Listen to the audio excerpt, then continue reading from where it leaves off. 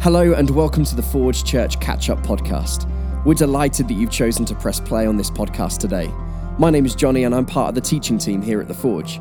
Each Sunday, our hope and prayer is to provide practical teaching directed by God that ties into everyday life.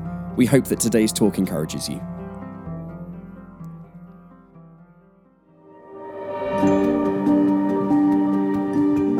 Have you ever tried to get your head around the idea of eternity? It's almost impossible. Everything that we have ever experienced on Earth has some form of beginning and will have some form of end. It's hard to get your head around something that goes on forever, that just doesn't finish. Imagine holding a length of rope that spans from here all the way around the world and just doesn't ever end. Imagine that every centimetre or two of rope represents 50 years. And at the end of the rope, there's a couple of inches of red tape. That red tape represents your life.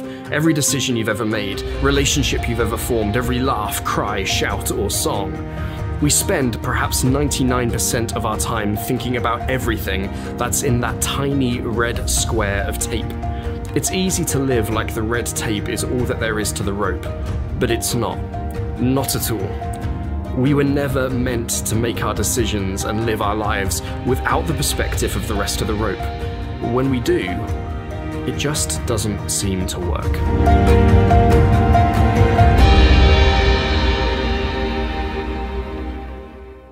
Let's be honest, nobody likes talking about death. It's uncomfortable. Switch on the TV or open up the internet and you'll probably be hard-pressed to find anything that people aren't prepared to talk about.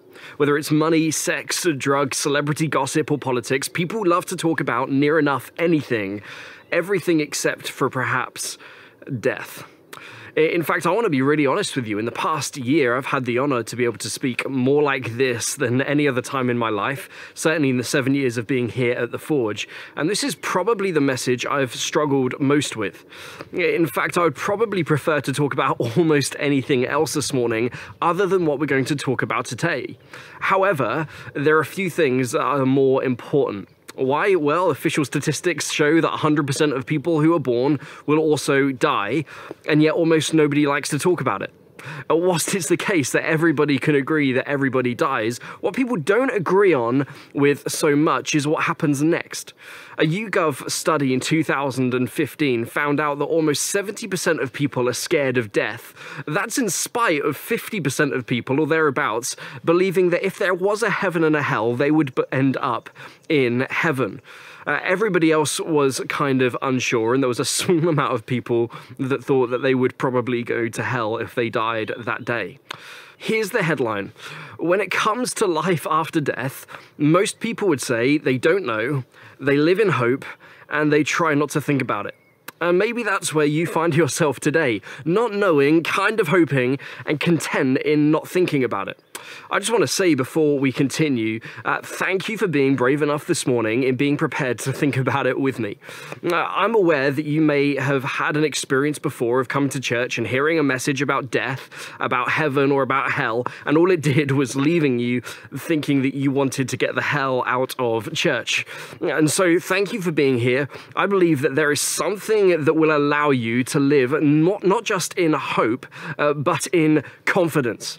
In fact, even if you're someone who is familiar with church and people assume that you have your life together, but deep down you know that there's just something that you really don't like thinking about, then this is my hope for you too. I want to invite you to stick with us for the next 3 weeks as we approach this area together. And today we're going to start by looking at eternity, why our belief about what happens next matters, and why you don't just have to live with settling with just hope, but actually you can decide to live with something more. You can decide to live with confidence. On the back of this next week, we're going to look specifically at the thing that every preacher loves to speak about, heaven, but also what every preacher hates talking about, hell, and what it is that gets you to each of these places. And perhaps for you, that's one of your biggest questions about faith.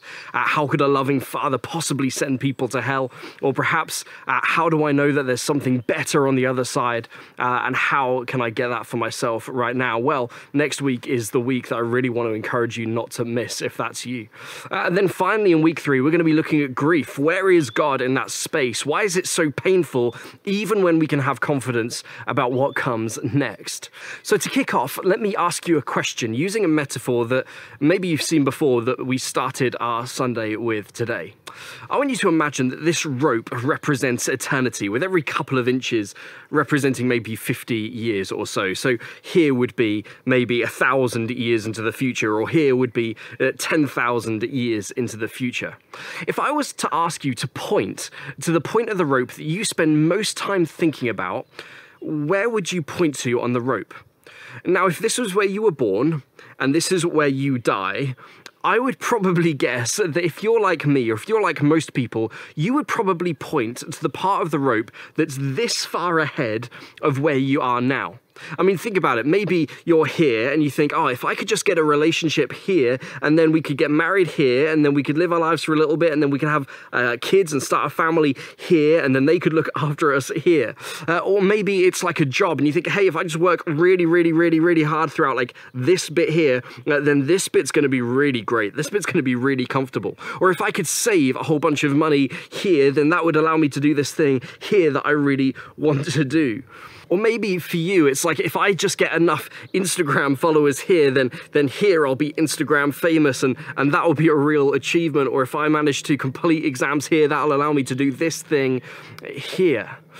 You see, when we live with this eternal perspective, it really does put things into perspective. When we live with this eternal perspective, it changes how we see the things that matter to us today. It gives us a better understanding of the value of the things that really do matter, and it also shines a light on the things that really don't. In fact, today, the thing that I really want you to remember and wrestle with a little bit, and this is true for whoever you are, is this. Whatever you believe about eternity will determine how you live today. Whatever you believe about eternity, this white bit of the rope that goes on and on will determine how you live with this red bit today. I mean, think about it for a second. If you believe that this life is all that you have, that you're here by accident or chance, and at the end of your life, that is the end of everything for you, then that will affect how you live today. I mean, chances are that you'll see life in a way that allows you to get the best out of the time that you have, but the things that you do to benefit others may be done in more of a transactional way than they would be otherwise. If you believe that there's an afterlife, but it really isn't affected by what happens on earth, then for you, it will really not matter what you do on earth. If you're someone who does believe that what happens here affects what happens here, then it shouldn't be a surprise to you that you try not to think about eternity, because it probably feels a bit fragile. If you believe that this reality is just a dream, then probably what you do now will probably be a little bit delusional. What you believe about eternity determines how you live your life today.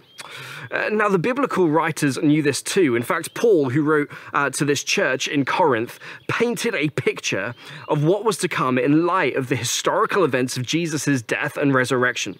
Now, check out what he says and how his life looks different as a result of what he knows is to come. For we know, not guess and not hope, not just we tend to try and not think about. We know that when this earthly tent we live in is taken down, and that is when we die, we leave this earthly body, we will have a house in heaven.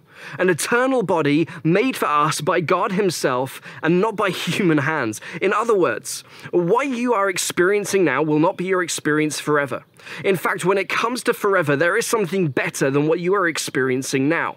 I mean, for me, growing up, me and my family went on a lot of camping trips, and I love camping. We had some great holidays together. But one of the downsides of camping, and many of you will know this, is that when it rains, sometimes you have to consider going home early. Because that's the thing with tents, right? They're temporary, uncertain, fragile. And that's what your bodies are like. But in eternity, our bodies aren't going to be like that. Paul says there's going to be something better, something that's a house in comparison to your tent, something permanent. We grow weary in these present bodies. We long to put on our heavenly bodies with new clothing, for we will put on heavenly bodies. We won't just be spirits without bodies. Whilst we live in these earthly bodies, we groan and we sigh, but it's not that we want to die or get rid of these bodies that clothe us. Rather, we want to put on our new bodies so that these dying bodies can be swallowed up by life.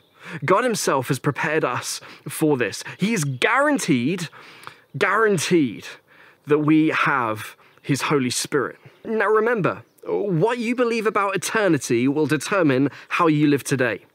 So given this picture that Paul gives us, how is it that Jesus followers should respond? Well, Paul says, so we are always confident, not just guessing, not just wondering, not just hopeful, but confident.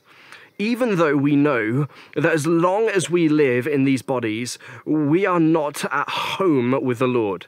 For we live by believing and not by seeing. Yes, we are fully confident, and we would rather be away from these earthly bodies, for then we would be at home with the Lord.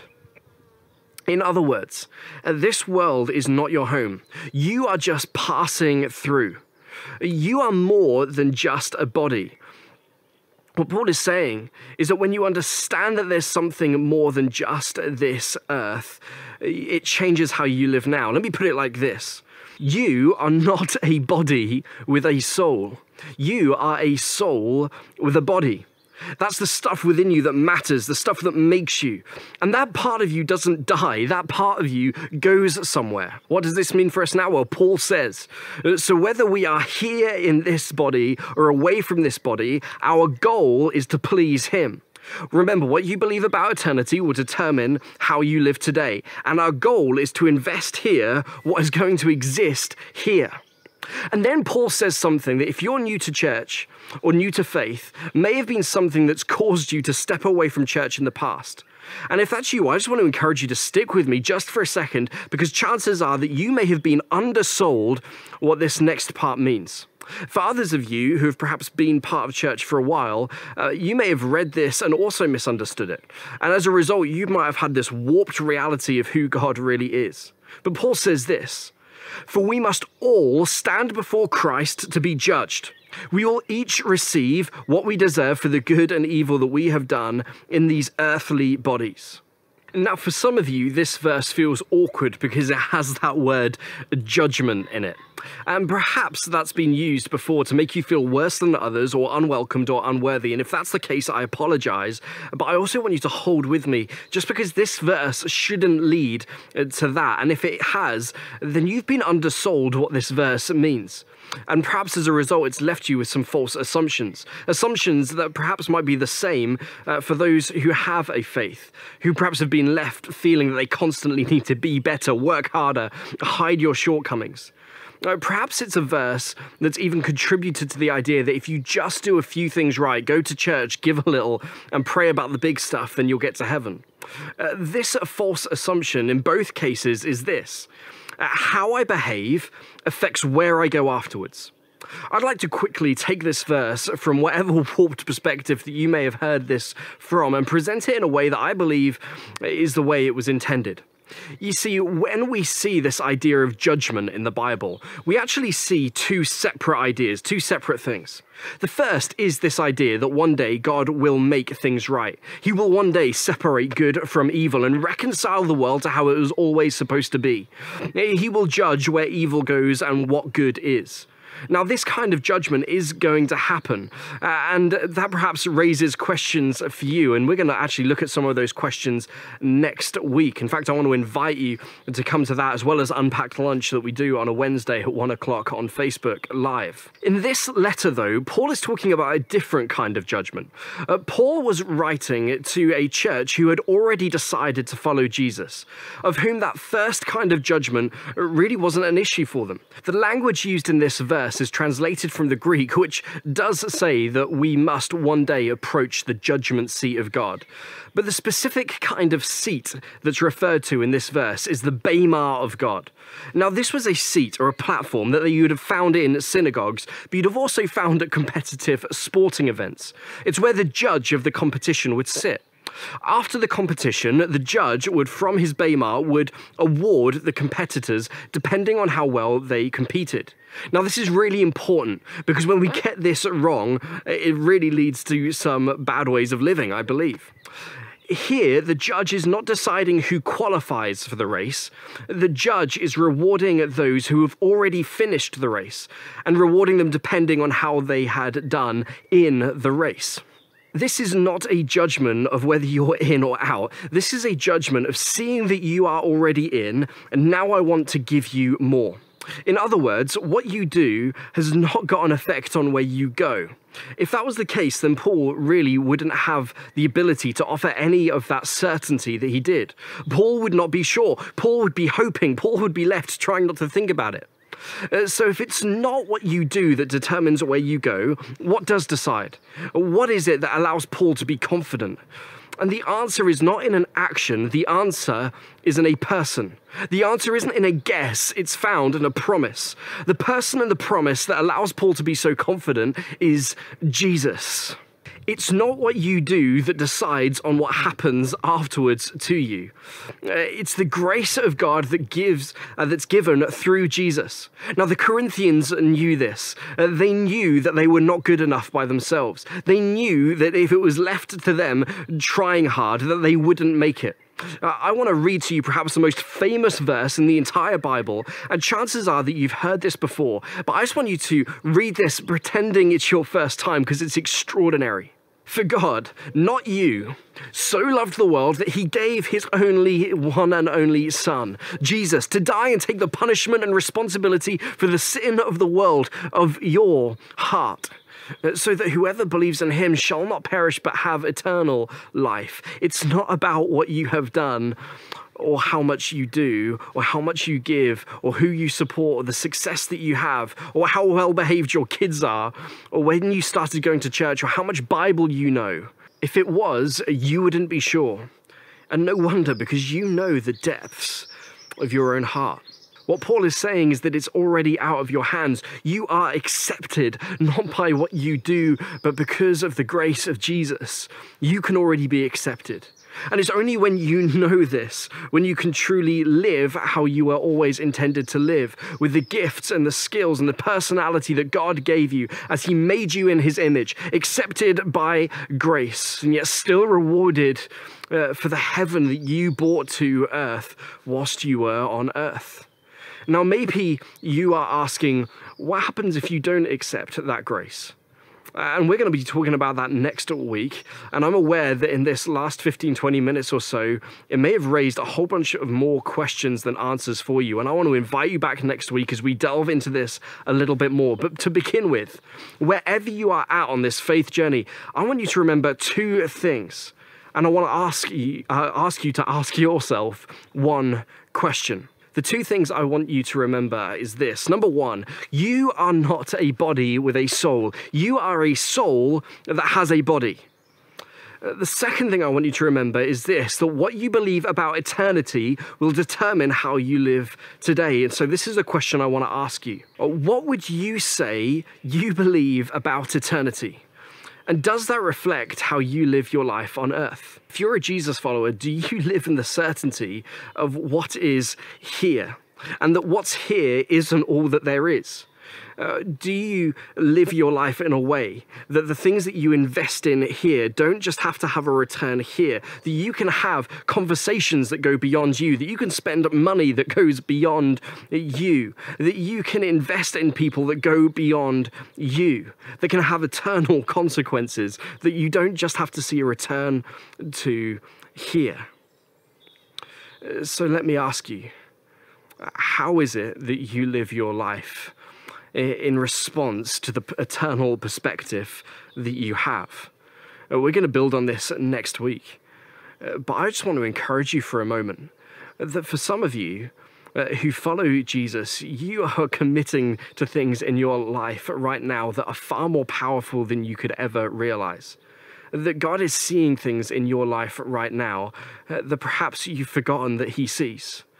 That there are investments that God is seeing you make in other people that he knows and he sees and says, those things have eternal consequences. Those things are going beyond you. There are things that financially you're investing in that are contributing into the lives of others that are going to go beyond you, that will have eternal consequences. That one day you will meet people that perhaps you don't even realize because of what you are doing now actually had an effect on them eternally.